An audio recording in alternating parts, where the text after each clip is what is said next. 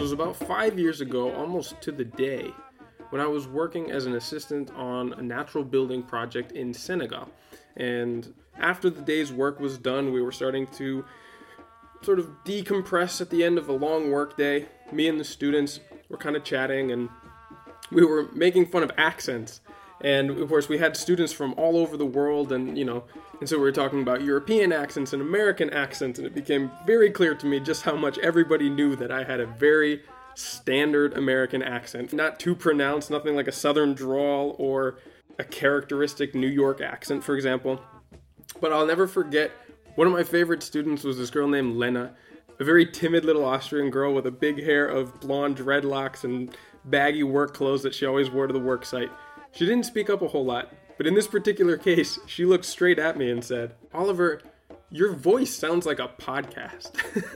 And a lot of us just kind of cracked up. I think a lot of them agreed. And that's really how this whole thing started. You're listening to Regenerative Skills. I'm Oliver Gaucher, and the purpose of this show is to share actionable information about how to live in a way that contributes to a regenerative future for everyone by highlighting the people and projects that exemplify regenerative thinking and solutions. This is the very first episode of the first season, and after 4 years of hosting the Abundant Edge podcast, I want this episode to set the tone for what's to come. Now, I learned a lot from more than 170 interviews and panel discussions from the last seasons of the Abundant Edge podcast, but one of the most enduring lessons that I use and apply every day is the importance of questions and the power that they have, not only in getting information from others and keeping a conversation going, but in shaping the way that I think and what I prioritize. So this first show is about how to ask better questions and how you can leverage them to completely change your life in whatever way that you want. I'll be sharing some of my own observations, and I'll be speaking to two women who've inspired me to stay curious and continue to audit my own thought process and conclusions along the way. So be sure to stay tuned until the end, because in every episode of this new format, I'll be breaking down the steps that you can apply in your own life today to move forward to a regenerative future. So through the last 4 years of experimenting and learning with this show, I've also been through a lot of personal challenges and growth, and many of which have found their way into the interviews themselves. I did an internship in bamboo building. I invested in a small farm in the mountains of Lake Atitlan in Guatemala, in a small Mayan Cachiquel village called Sununa with two of my closest friends at the time. I later left that project to travel through southern Mexico, visiting regenerative projects and making short videos. And then from there, after visiting my family in the States, I moved here to Spain, which has been about 1.5 years ago now. And one of the most valuable things that I've learned over that time is just how much good questions can do for my understanding. Questions have helped me to be a better listener and to listen more actively. They've shaken my belief systems and my assumptions. They've helped me to observe closer and change the focus of my searches. And all of these things have made me better at my work as a designer and a consultant for regenerative projects too. Before I focused on asking better questions, I had a tendency to rush towards solutions without fully understanding problems. But in the last few years, I've found that the right questions can give me a chance to pause and make sure that I'm focused on the root of what I'm struggling with. Sometimes the goal isn't actually to answer the question itself, but to find out something new or interesting in the process of investigation. Questions like, what is the meaning of life, for example, isn't a question that is often meant to be answered matter-of-factly. It's personal and evolving. It opens up exploration of priorities and beliefs, teachings from your childhood, moral quandaries, and struggles for self-improvement. The best thing about this show is that I've gotten to try out these new questions and ideas of how to better inquire about the world around me and from people who I respect and who I've learned from directly. So after 4 years of working on this podcast and interviewing some of my favorite and most inspiring people, let me break down 7 of the ways that I've learned to ask or craft better questions and to get the most mileage out of them. So number 1, even a bad question is better than the perfect one that you never ask. Getting used to asking questions and getting over the fear of how you'll be perceived if you ask a dumb question is really important. Sometimes questions that seem dumb are actually the ones that cause us to think more deeply about our very basic assumptions. Number 2, know what you're hoping to learn first, and then craft questions around that end goal. So for example, if I wanted to understand why a natural builder would choose adobe walls over, say, cob, I could ask, why did you choose adobe over cob? And of course get a clear answer. Or I could ask, how do you evaluate and determine what materials to use on a build? And that way I could learn to analyze all of the materials through their selection method. Number 3.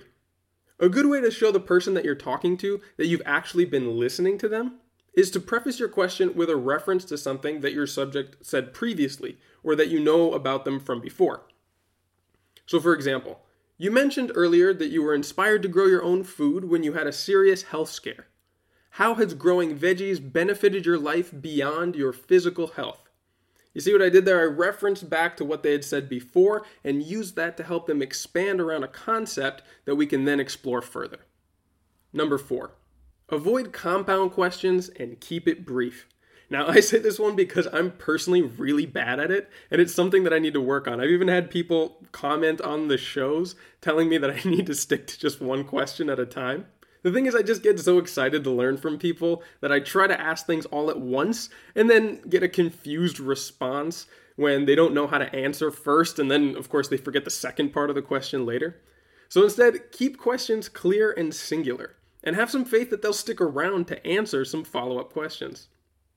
Number 5. Take the time to build rapport with people before asking deep or potentially uncomfortable questions. Especially when you're digging into personal and sensitive experiences, it's just as important to establish trust and comfort with the other person as it is to ask the right questions. I've found for myself that the best questions in the world won't get a deep or a heartfelt response if the other person doesn't feel safe revealing their feelings to you.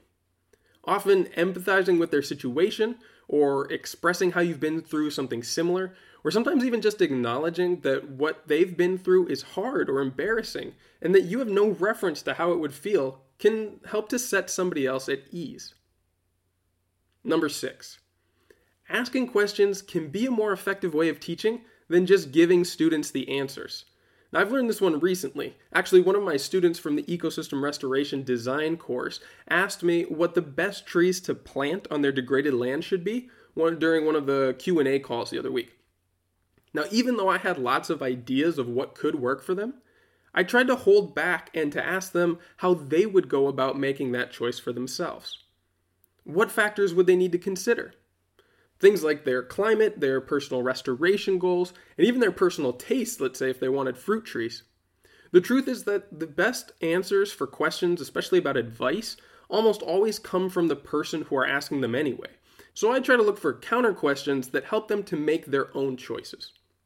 Now, number 7, this last bit of insight that I've learned is that sometimes the best question is silence. Especially if it leads the other person to elaborate or justify their answer beyond what they expected to share. And this works a lot better in person, where body language and uncomfortable silences can kind of leverage the tension. On internet calls, they might just ask if you're still there. Jill, are you there? Okay, hold on. For some reason, my recorder said it's not initializing. Hold on one sec. One of the people that I've most admired in the podcasting scene is Jill Cloutier, host of Sustainable World Radio, one of the longest running and most successful shows on sustainable living and reconnection with nature still running. Jill is a radio producer, video maker, environmental educator, writer, and PR director of an environmental education and arts nonprofit. And on top of that, she's just a fantastic interviewer. And so I caught up with her to ask her about some of the ways that she goes beyond just gathering information in the interviews to really connect with the people that she's talking to. What I've found to be the most important part of interviewing people is to create space. And so it's really to ask a question and not a yes or no question, right? We know that as interviewers. And then just wait and create and be present is super, super important. And then just wait and allow kind of the person's story to unspool. And I think if you create that space, treasures come forward. And then I ask questions based on that. Little personal things that really struck me, I will ask questions about that. I remember asking Darren Doherty in the first interview I did with him about his grandmother's arms that smelled like soap, I think it was, because she made soap, I think. And so I like kind of focusing on personal things. And I always try, even though the topics can be very, very serious, I always try and bring some humor in to, I think humor is a great way to deliver sober messages. There's also some aspects of asking good questions that you just can't prepare for or even fake. I think curiosity is the most important thing, getting back to the questions as well, because I'm truly curious about what people, their stories, like the story behind what the story. And so I think that when you are that type of person, people just spill their guts to you. Have you had that experience? Like even at gas stations, I mean, before COVID, I would have people telling me their life stories. And Kevin's like, I just said, oh, that man's wife just, this was years ago, that man's wife just passed away, but his brother's coming into town. And he's like, how did you learn that? And I'm like, oh, in line, whatever. So it's interesting. I think it's creating that space to be a listener is really the greatest gift we can give others. It seems like we're at a time in our culture where genuine listening is surprisingly rare. Mm-hmm. And when you find yourself in a situation where you feel listened to, it invites you to explore aspects of yourself and your thought process that you're not given license to most of the time. Do you find that Mm-hmm. as well? Oh my gosh. I have one friend. Well, I have many friends, but I have one dear friend that when I'm with her, I talk so much. And I realize from her presence, and I'm like, oh my gosh, here I am telling you this story.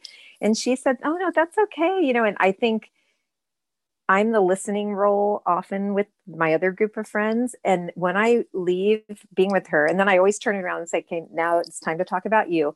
But to have that gift of her being present and interested in asking questions, it's kind of it gives me this high uplifted feeling, which I'm sure you've experienced as well. It's like, oh my gosh, someone sees me and hears me and is interested. Wow. It's great.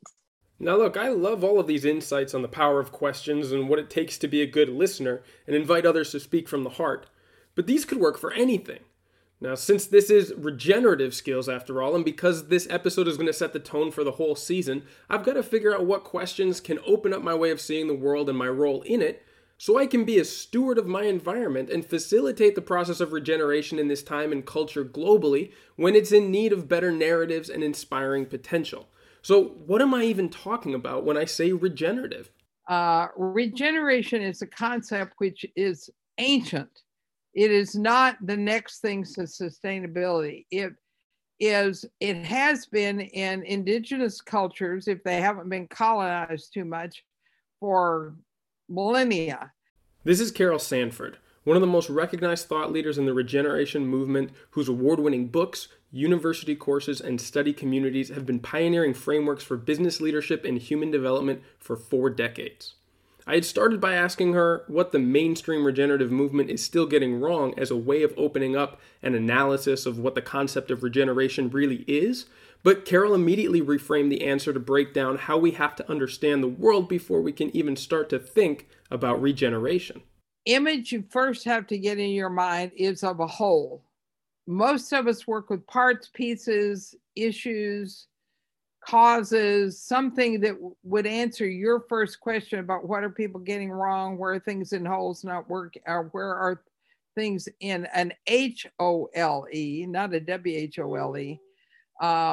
And so you have to start with a whole in mind. So either pick a child if you have a child in your life, or pick a life shed, my term for watershed, because we can talk about that some of the time. A city, an organization that you work with, which is a whole in and of itself, like a corporation or a not-for-profit. Once you've got that, now I can give you my 6 words. If I want to be regenerative with that entity and help it be regenerative in its life, the first thing I must have in my mind is how to evolve its capacity. Because all children, all cities, all corporations have aspiration. They have missions and visions and strategies, but they don't have capacity. If you have that, now your work is to evolve their capacity to carry that out. And normally what we think of is more like sustainability. What you want to do is stop the damage of something and get it back to where it was. Resilience, restoration. So that's the first big shift from the way people are misusing the term regeneration. Is it's not about getting something back to or getting people out of the way of so they don't damage Earth, which is another whole we could think about. It is about evolving the capacity of this life shed to do its work. The second set of two words. So evolve capacity for essence expression. So this whole that we have in mind, this picture we have in mind of a child or a city or a life shed or a planet, we have to know that there are no duplicates in there. Each child has an essence. Each life shed does.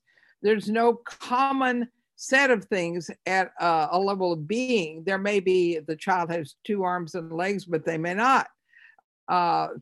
What they have is something that is very deep in them that is not duplicated.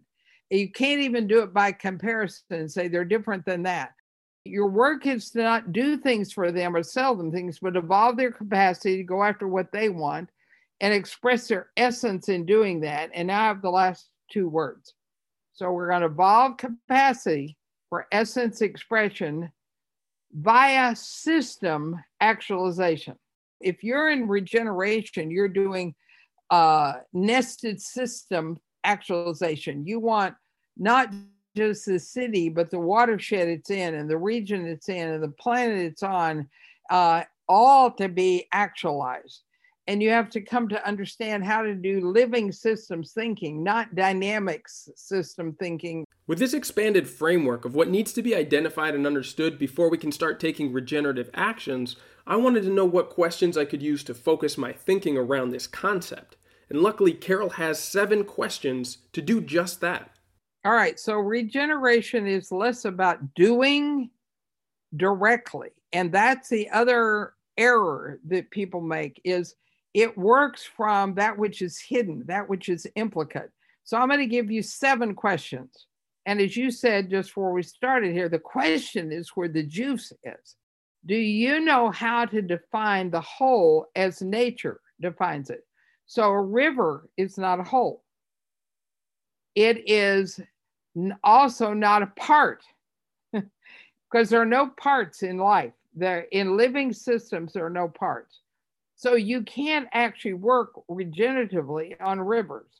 You would be working very likely on a resting disorder, the cleaning them up, making sure wildlife gets taken care of, but you wouldn't actually be working on the essence of that particular watershed. Do you know how to conceive of a whole before you do anything? Because if not, you're now completely off on the wrong foot. The second question is, do you know how, and how would you go about understanding the essence of that whole? I did a lot of work years ago in psychology and did family therapy. I mean, literally 50 years ago. And what I did is work with parents, learn to connect with the essence of each child, not say, be like your brother, or your dad's a role model, go after like him, or meet all the standards of what we ought to do. And we can classify you as high, gifted, or put you in some category. How do you let go of the categorizing and look at this child, this life shed, this city for what it is? The third one is about potential, because we tend to work so much from problems. And even your opening question to me, what did they get wrong, is a problem question, right? It's from a paradigm that's not a regenerative question. It's learning how to see not ideals, but see wholes with an essence that therefore our potential is our third arena. Now, there are many questions you could ask, but what I would be asking is, notice myself, am I working on problems, or am I working for this specific unique entity on its potential? Because problems will always be generic. There'll always be some lump categorizing that we've created. And now we got to have a bunch of experts to tell us what fits in there and what the perfect ideal practice is. The fourth first principle is all of living systems have a whole that has they are a whole. We have to define that it has an essence that is really pursuing potential. Think of this child. And there has to be development for that to happen, because we're not born ready to do all the stuff that we need to do to carry out our essence. I mean, we know we can't walk and roll over and that kind of stuff, but we also don't have inner capability to manage myself. A 2-year-old goes crazy, rolls tantrums. I mean, if we see an adult doing that, we'd say, not very well developed. What development is needed, not based on problems, but based on potential. So I've got a framework that holds all of these together. So I never ask development without asking what's the whole, and a specific concrete whole that has an essence. And then given what it's seeking to do in the world, what is the potential that needs to be built that they want to build, not me impose it, not me assess it, me support what they're trying to. And now how do we build development for that? Development one, the fourth one, is like a bridge between the inner work we have to do and the outer world we want to manifest it in. What I'm working on is shifting to a different paradigm from which to ask questions. What's the evolutionary process it's on? What is it that the work I do could fit in, and how do I have to grow me? Those are the kind of questions that I like to start with. And those are exactly the kind of questions that I'm going to be challenging myself and my guests to answer in the episodes to come. Now, I especially get fired up about this concept of developing potential. Developing my own, that of my relationships, and of the people in my life. In the potential of this show to tell important stories, offer educational insights of how others are achieving regenerative progress in their worlds, and the potential to include others in this journey who may never have thought they could regain control of their futures and contribute to a better and fairer world for everyone. This is exactly the potential that I need your help to develop, and this is why there will be so many more ways of taking part in the community around this show than in previous seasons. For starters, if you're as tired as I am of the noise and the negativity of most social media platforms, you can join the Regenerative Skills discussion forum on Discord through the link in the website, where you can share your stories, projects, and questions with me and the other listeners, where we'll be working together to help each other with our challenges and celebrate our wins together. That's also where you can reach me directly if you want to share your story or have your questions answered on this show. Now, for those of you who are really motivated to upgrade your life and your projects, the new subscription packages that I've just opened up through Patreon will give you access to all the full unedited interviews from each episode, note packets to review all of the essential information and steps, and exclusive links to panel discussions and calls with the experts that I'll be hosting each month. I'll even be offering regular book giveaways and other prizes through these subscriptions throughout the season. Starting today, I even have 5 spots open for personalized consulting, where you'll get all of the benefits that I just mentioned, as well as one-on-one calls with me, where we'll work to guide you through designing your own project from essential information and context understanding, through ecological and community project or business design, and up through implementation, team assembly, and goal achievement. Now, though I'll be managing the subscriptions through Patreon, I will never ask for donations. Every subscription level comes with resources and links for those of you who are looking to take leaps forward in your regenerative journey. The podcast itself is supported by companies and organizations that believe in the integrity of our message and that I've vetted for the integrity of theirs, as well as the quality of their products and services, and that I'm proud to be associated with. The biggest difference between this show and so many others that are looking to scale and build movements and global change is that I want to focus on the quality of connection and relationships with those of you who come back each week to explore and grow with me. So I won't be urging you to share hashtags and blast this all over the internet with some slim hope of cutting through the noise and the clutter that's already out there. Instead, if you enjoy these topics, ideas, and conversations, I hope that you'll have more of your own. Maybe you could talk about what these episodes make you think of with someone in your life who's curious about the same things. You could call up a friend that you haven't spoke to in a while, but that one of these interviews reminded you of, perhaps. Make an effort to get together with someone, face to face, with whatever level of personal health and precaution is appropriate, of course. and explore how these concepts make you feel and what they provoke in your mind and in your heart. This is the beginning of a whole new format and a way of telling stories for me, so I hope you enjoy it, and I'll see you again next week.